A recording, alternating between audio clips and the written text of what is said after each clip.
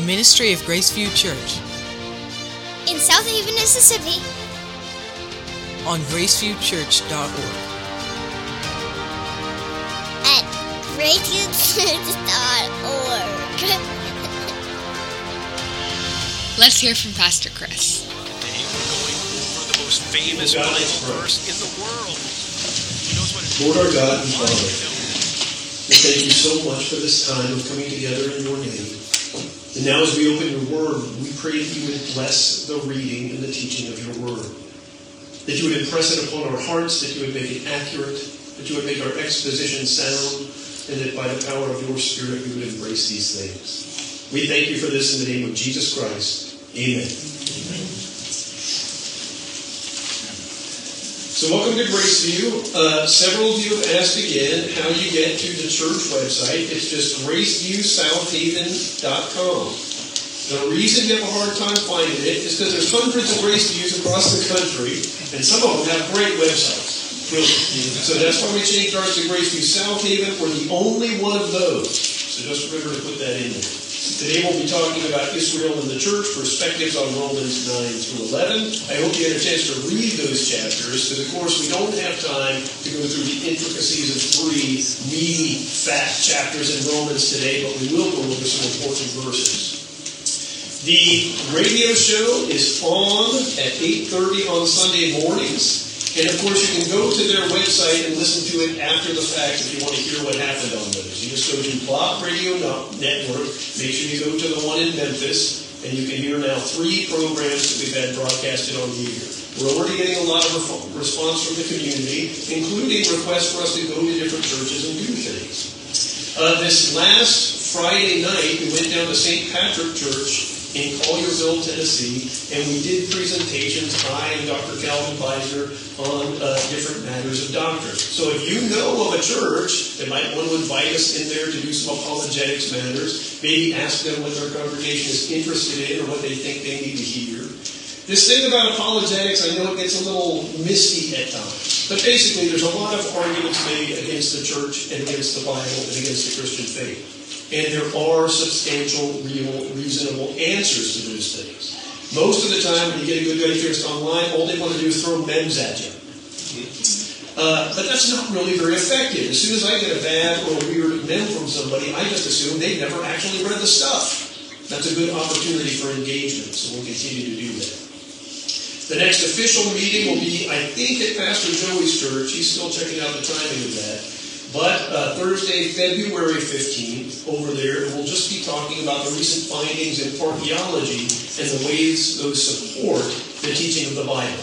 In other words, one famous example was for the entire century of 1800 to 1900, the scholars in the universities were saying that Hittites never existed.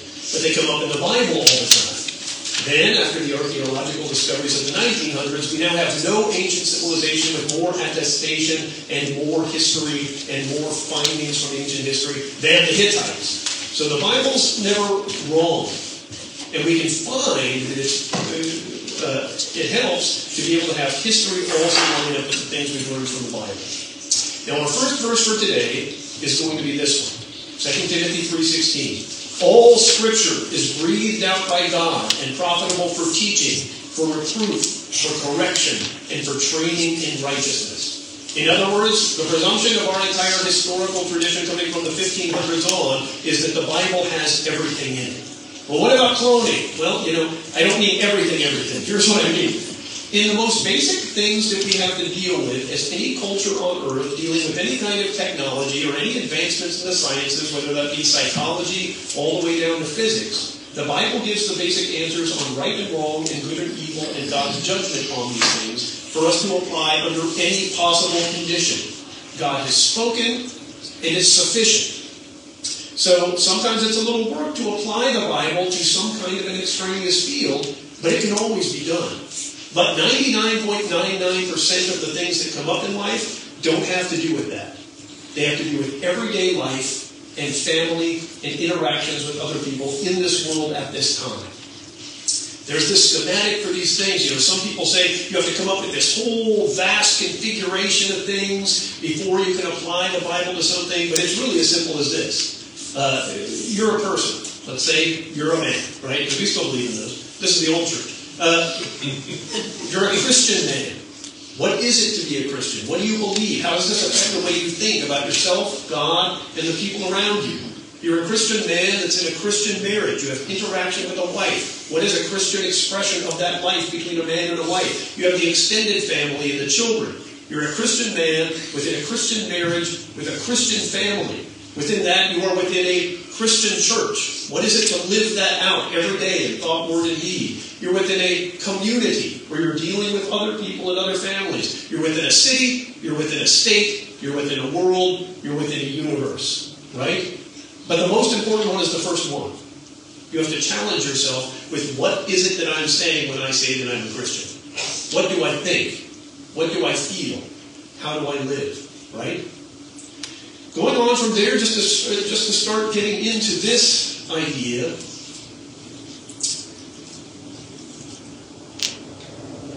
which I would do if I could make this work. Don't worry, Ian, I'm not going to panic quite yet. Okay, so you won't be able to see these very clearly here, but I'll go ahead and read them. I'm just going to read you random verses about the church.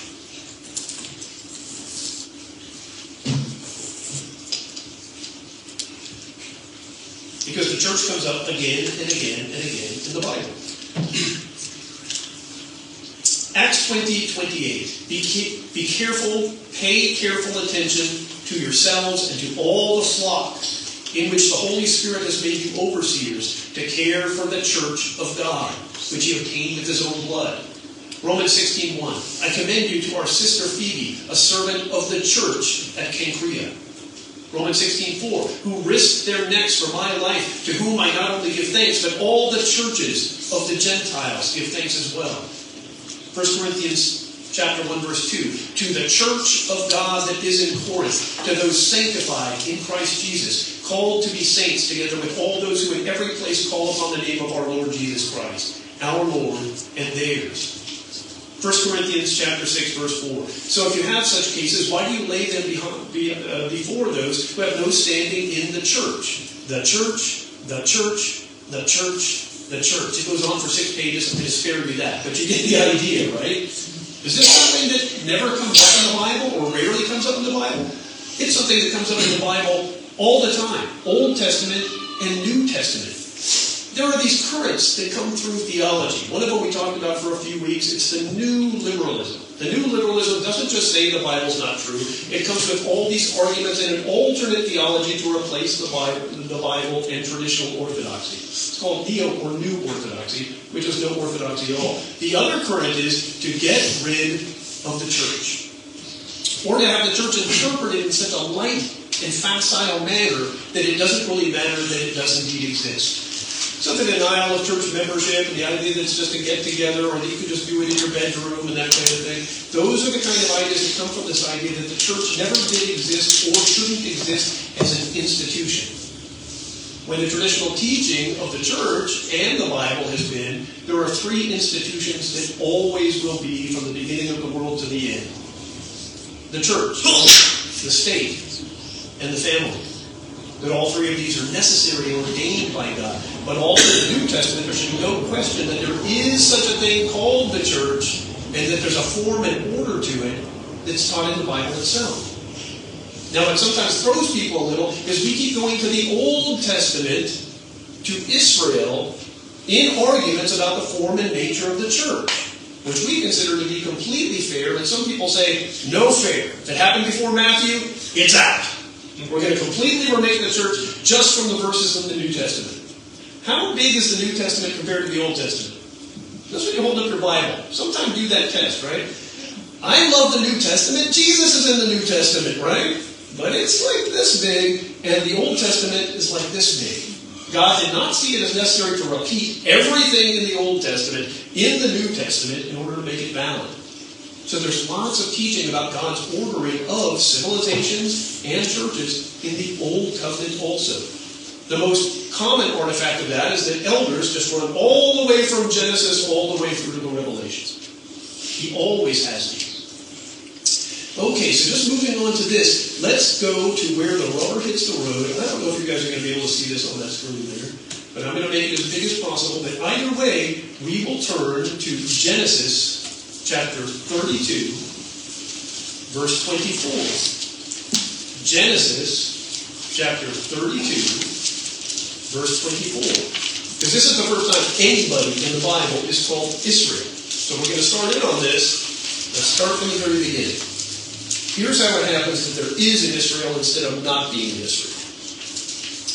Verse 24, and Jacob was alone. Abraham, Isaac, and Jacob. So all those stories of Abraham being called by God, his son, and then his son. But it's Jacob. And a man wrestled with him until the breaking of the day. When the man saw that he did not prevail against Jacob, he touched his hip socket. And Jacob's hip was put out of joint as he wrestled with it. Then he said, "Let me go, for the day is broken." And Jacob said, "I will not let you go unless you bless me." And he said to him, "What is your name?" And he said to him, "Jacob." Then he said, "You shall no longer be called Jacob, but Israel, because you have fought with God and with men and have prevailed." This is the name Israel. Now, as we know, Jacob has 12 sons. And they become the names of those 12 tribes with funny names that we find all the way through the Bible, right?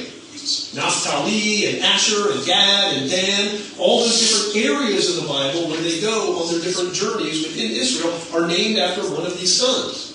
So the first one to be called Israel is Jacob. There we get into a little bit of a tacky issue, okay? Before Jacob, no one was Israel. Israel's a new creation right here. It goes into that deeper in the text. But Abraham was not Jewish. Now, really, Jewish comes from that tribe that came from Jacob called Judah. Here's why we're going into this. A lot of you have seen a lot of weird stuff online or in communications at work and stuff about the Jews recently since this new war, right? Now, the things that we call anti-Semitic comes from the name Shem, which comes from a people in the ancient Near East. So to be against the Jews has kind of become anti-Semitic. But there's a lot of anti-Semitic church sentiment within the church. Now those of you, we're just going to have to call it here, those of you that have been raised Catholic, you have heard a lot of this stuff. The ancient texts of the Catholic documents and such have nothing good to say about Jews in it. Right? And they say that the Jews did what to Jesus? Killed Jesus, right? Because they don't want to name the Romans because it's the Roman Catholic Church. So it's complicated, right? So they even go as far as to say Jesus wasn't really Jewish because he wasn't from Judah.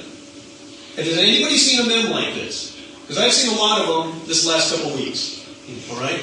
Here's the thing. Actually, when you know anything about the Bible, he was from the tribe of Judah. He was exactly from Judah. And he was born in Judah. Right? But also, Jewish has been a name for the entire people of Israel that are the physical descendants of Abraham, whether they are believers or not. Right? We even call it, and take it out of the context, and call it a religion that many people hold to who don't believe in the existence of God at all. So let's distinguish between different uses of these things, but certainly Jesus in the Bible is called Jewish, and he's called the King of the Jews. So when we say the Jews killed Jesus, did Jesus kill Jesus? Did Peter kill Jesus? It's kind of a weird claim, because while in some fragments there's truth that he talks about in the Bible, the Jews that were against him, the other Jews were for him.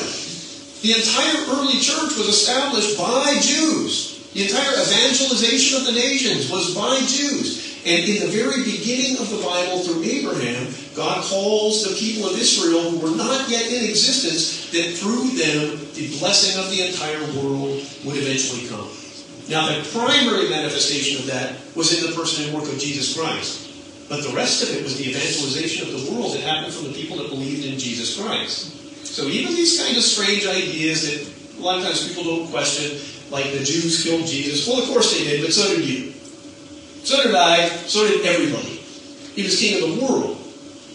So in this, that's where it comes from. But there were a people of God before there was Israel. So what was God doing in establishing in Israel? He took from one family of the entire earth and said, this is the one through whom I will bless the entire world. And the entire rest of the Bible, from Genesis all the way through to Matthew, is just the process through which he uses his people Israel as a type of heaven, as a type of hell, as a type of falling away, as a type of coming to God. Sometimes there were many believers in Israel, and sometimes there were very few. You remember when Elisha thought there were none left, and God said, there are 700 that I have retained to myself that shall not bow the knee to Baal. God retained them. And so there was faith in Israel. Now let's take a look at Ephesians chapter 2 before we get into Romans. And one of the reasons that we do this is to show this is not just in one book. Okay? So the Apostle Paul is writing here to the Ephesians in Ephesians chapter 2.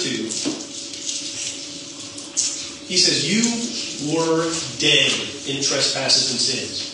You might have thought you had a fever in trespasses and sins, or just weren't feeling well that day in trespasses and sins. The Apostle Paul says you were dead. Now, dead is hard to overcome. In what you once worked, following the course of this world, following the prince of the power of the air, the spirit that's now at work in the sons of disobedience. He immediately brings up a spirit, and he's not talking about the Holy Spirit. There is spiritual warfare. It happens all the time. If you're a spiritually mature person, you will see it. You will be able to identify it. You don't always talk about it, but you know it when you see it. It's kind of like anything else. When you've seen it before, you know it when you see it.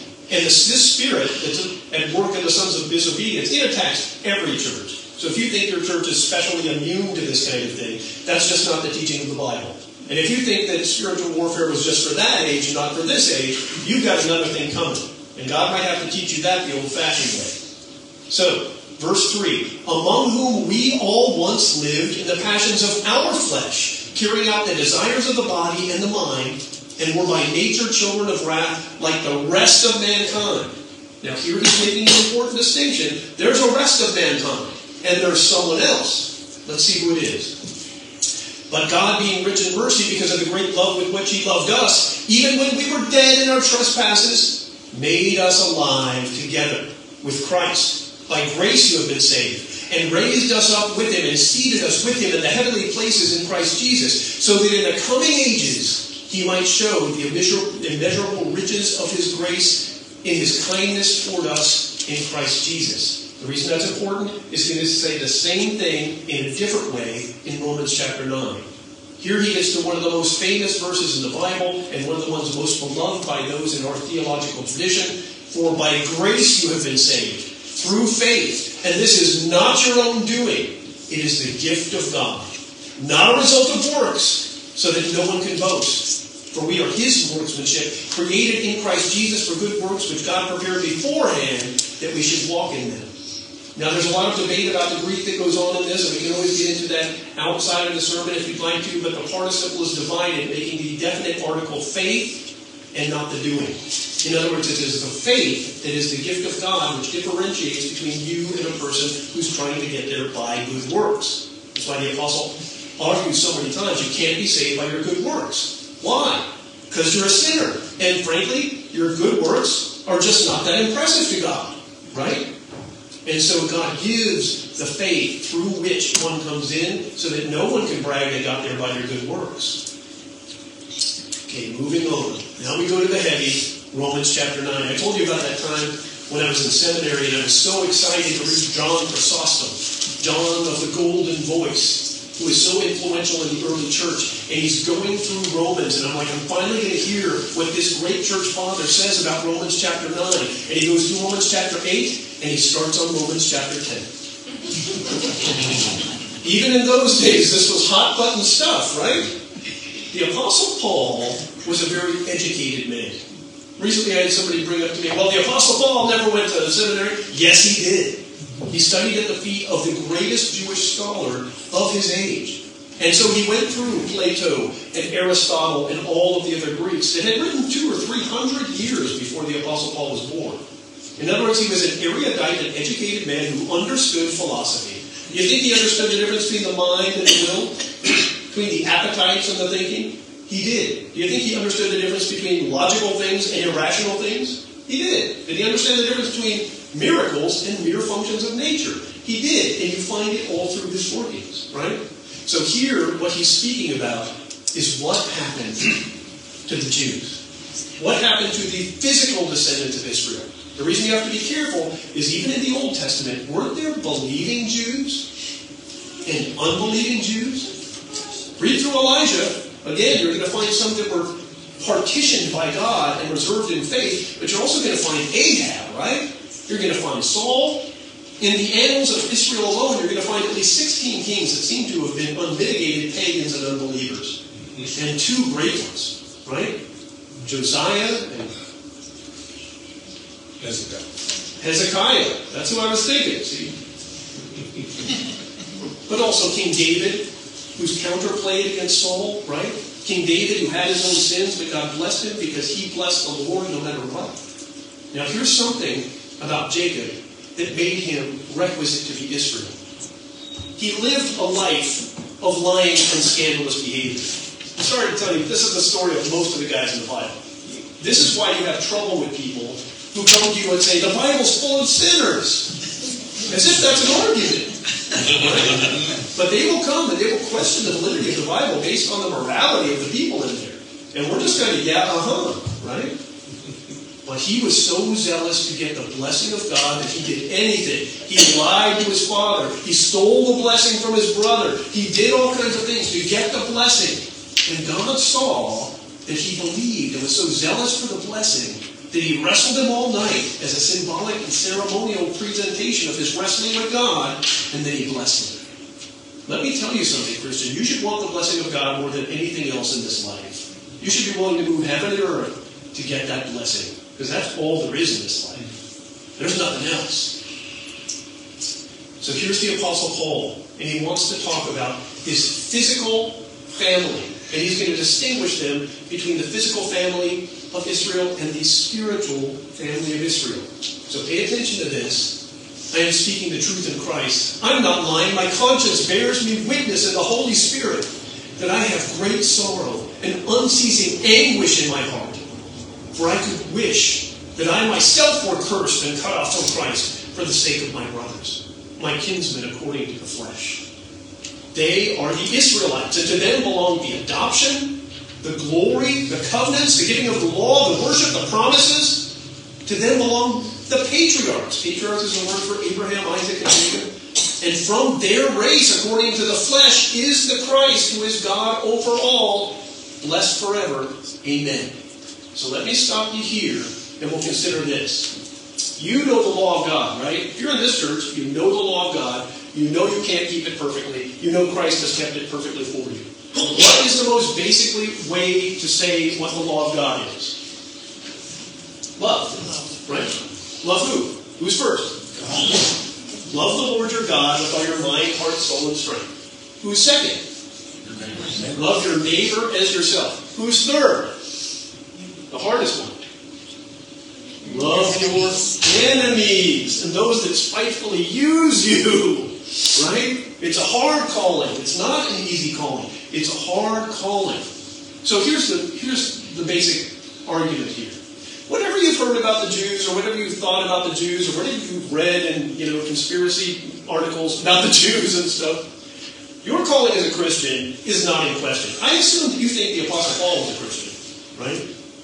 And he had unceasing anguish in his heart over the unconverted Jews. Now, your calling in life is simple. Love God, love your neighbor. Even if you thought of them as enemies, which there's a verse in here that says that they're enemies. We're going to get to it. We have to get to it, right?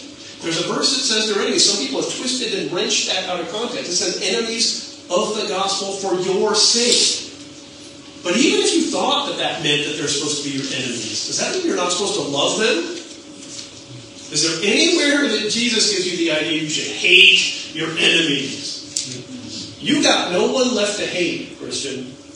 You got nobody left on that list. Your thing is forgiveness and grace and love. So here you have the most influential man in the New Testament other than Jesus himself telling you that he is swelled up with anguish for the salvation of his brethren. Should you not be also? just in coming to your moral disposition toward these things.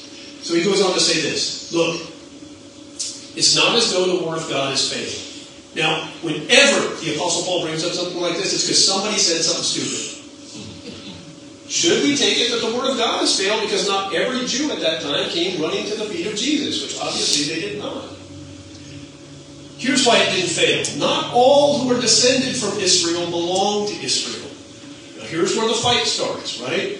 You had this thing Marty brought out last week called dispensationalism. It didn't exist in the church for 2,000 years until about the 1860s to the 1880s. And it did give birth to the Mormons, the Jehovah's Witnesses, and lots of other groups. But they said that there's two distinct salvations, one for national Jews and one for the Gentiles. The Gentiles will be in heaven and the Jews will be stuck on earth in Israel eternally. Because you can't have these two people mixing. So they're blessed, but they're not blessed like we're blessed.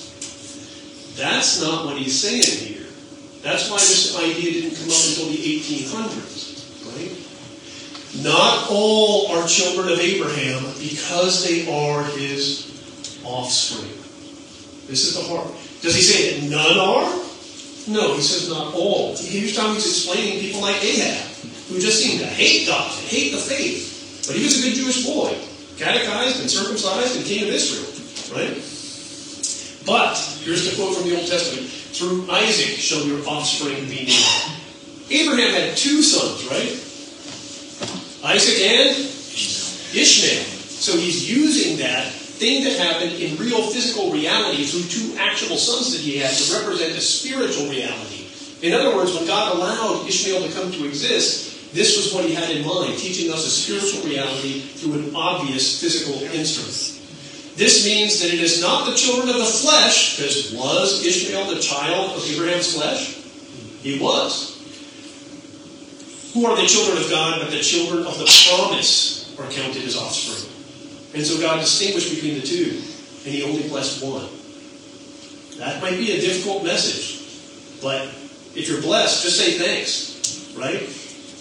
Then he gets into this. For this is what the promise said. In other words, the promise didn't say that every physical offspring of Abraham would be blessed. This is what the promise said. About this time next year I'll return, and Sarah will have a son, his wife. And not only, but when Rebekah conceived children by one man from our forefather Isaac, Esau and Jacob. Now, in case you were thinking to yourself, well, yeah, but Ishmael had that other mom, right? They're twins. How close together does he have to get the point through to you that they are both from the same mother and father, and it's not an issue of blood? Though they were not yet born and had done nothing good or bad. So he's taking out the ethical question of whether or not they were going to do good or bad things in order that God's purpose in election might stand continue. Not because of the works, but because of him who calls. He's taking out good and bad, and he's taking out whatever works might have accrued, and saying it depends on him who calls. She was told, the older will serve the younger. As it is written, Jacob I loved and Esau I hated. And I know a lot of you have been taught God's never hated anybody, and except for like in the Bible, like a lot. In this culture, you're only allowed to hate a couple people. Hopefully you all hate Hitler, but there's a few others that might come to mind. But that God loves everybody in exactly the same way. He does not. It's not the Bible. He loved Israel in a special way, distinguished from all the other nations. Did people from all the other nations come into Israel and sometimes be blessed? Yes. But frankly, Israel was different. What shall we say then? Because when he asked this kind of rhetorical question, you got to answer it for yourself. Here's the question people will say. Isn't there injustice on God's part if he shows favoritism and chooses one twin and rejects the other? We know the question he's asking. And he says no. For even to Moses, he says, I will have mercy on whom I will have mercy, and I will have compassion on whom I will have compassion. In other words, he's God, and you're not, and he's going to do what he wants to do. Now, you can take it up with him, and you can shake your fist at him, and you can spit in his face, and you can try to kick his knees, but you're going to lose that engagement, Job. Let's move on. So then, it depends not on human will or exertion, but on God who has mercy. There's only a few places where will comes up in the Bible. As I said, he read Aristotle, he read Plato, he knew the different debates that were going on about the will. But the only thing that it ever says in the Bible in 3 different places about human will in regard to salvation is that it's not dependent upon human will. It says it in 3 different places, and it never says anywhere it is dependent on human will. The Apostle Paul again is saying it depends not on human will or human exertion, it doesn't depend on works, and it doesn't depend on some previous knowledge of their good or evil. Because Scripture says to Pharaoh, for this very purpose I raised you up, that I might show my power in you, and that my name might be proclaimed on all the earth. So then, he has mercy on whom he will, and he hardens whomever he will. Here's the reason. When you go back and you read that passage, which he's expecting you to know in a cursory fashion, and you read, and it says, Pharaoh hardened his heart. And Moses came to him again, and Pharaoh hardened his heart. And it says it again, and Moses came to him again, and Pharaoh hardened his heart.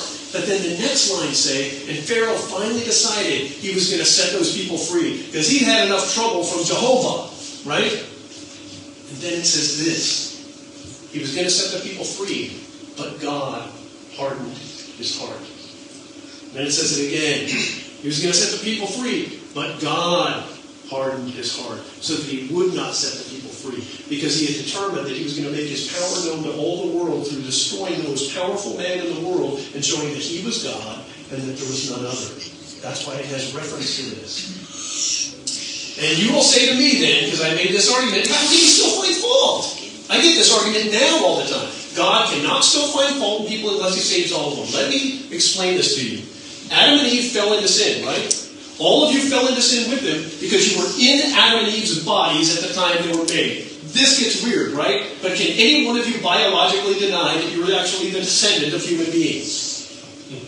So if you get back to the original human beings, you're their descendant. You came down through time by ordinary generation from them. He was the king of the world. He was the Christ in Eden. He was the king. He was the first made man. If he sins, you all go down for it. That's the way it is. So from this teeming sea of fallen misery and humanity in which all were sinful and all were rejected by God, he chose to save some. Did he have a duty? Was he required to save some rather than none? Would God have been completely just if at that time he just wiped out mankind and started all over again with some other guy? Jeff. Instead of Adam, it was Jeff. Wouldn't he have been right to save none? What the Bible grapples with is not that he saves some, it's whether or not God is actually maintaining his justice when he saves any of us. You've got to understand that the Bible's whole orientation is trying to justify God for saving some people instead of destroying all of them. That's the Bible's argument. It keeps saying he's got to be just and the justifier, and God's making moral arguments for the fact that he saved you even though you're sinners.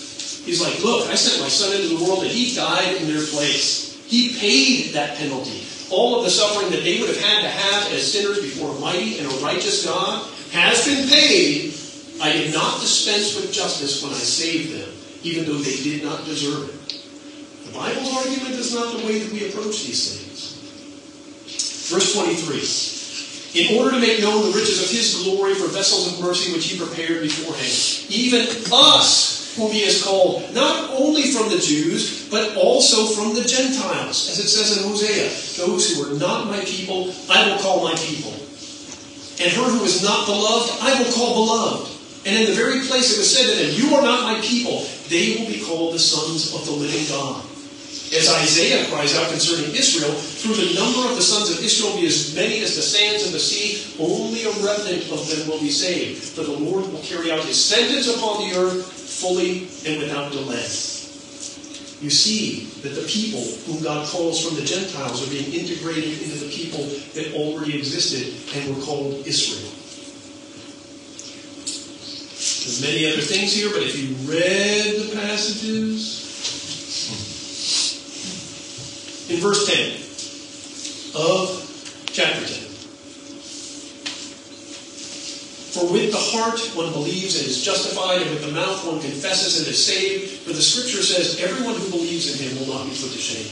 There is no distinction between the Jew and the Gentile, the Greek. For the same Lord is Lord of all, bestowing his riches on all who call on him. And everyone who calls on the name of the Lord will be saved.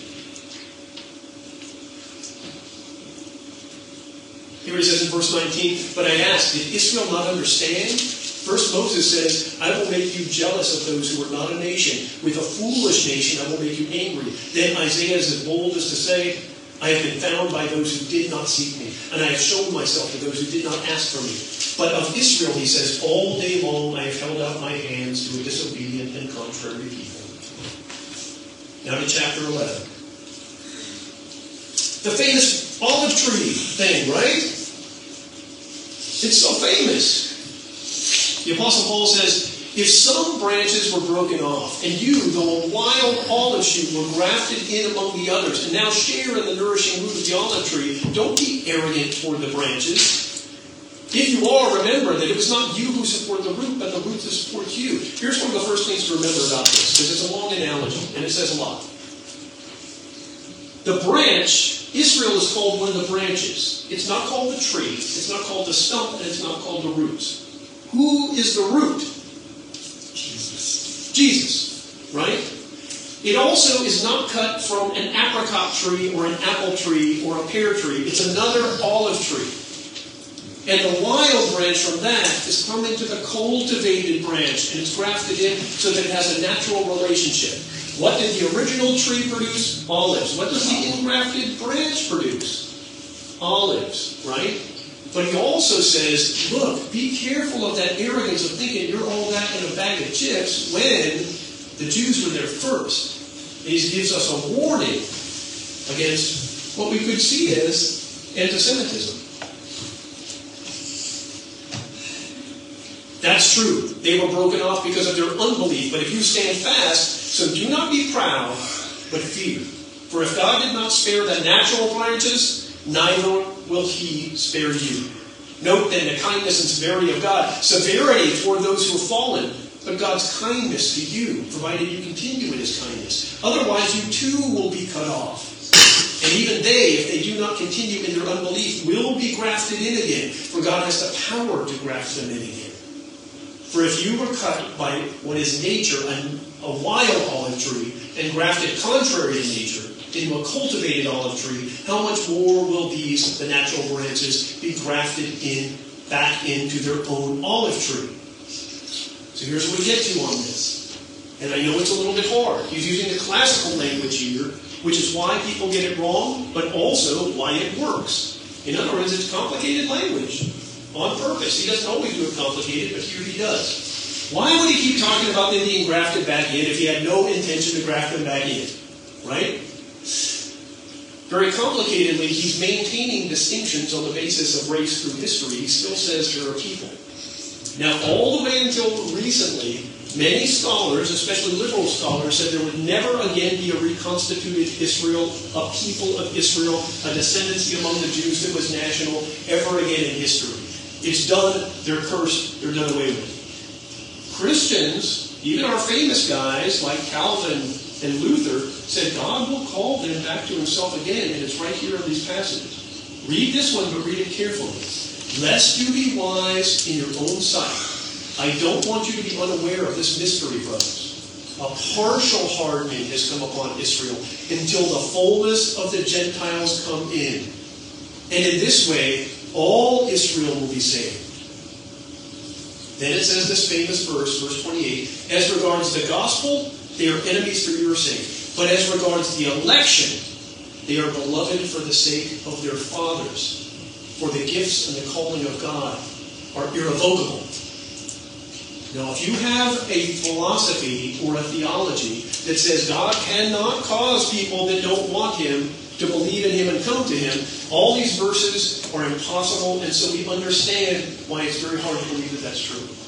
But if we believe that the only reason that we came to him is because he gave us grace and brought us to life from death and take our hearts that were made of stone and made them into flesh, that he gave us the gift of faith, and so we came to him because of an action that he did and not because of one that we as fallen human beings do, then he can do exactly the same thing to them. Can't he?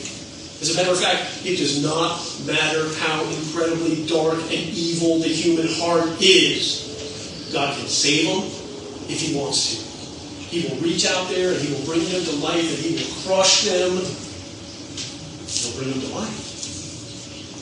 So here He says, for just as you were at one time disobedient to God, but have now received mercy because of their disobedience, so they too have now become disobedient in order that by the mercy shown to you, they also may now receive mercy. For God has consigned all to disobedience, that He might have mercy upon them all. Now grapple with that one for a while.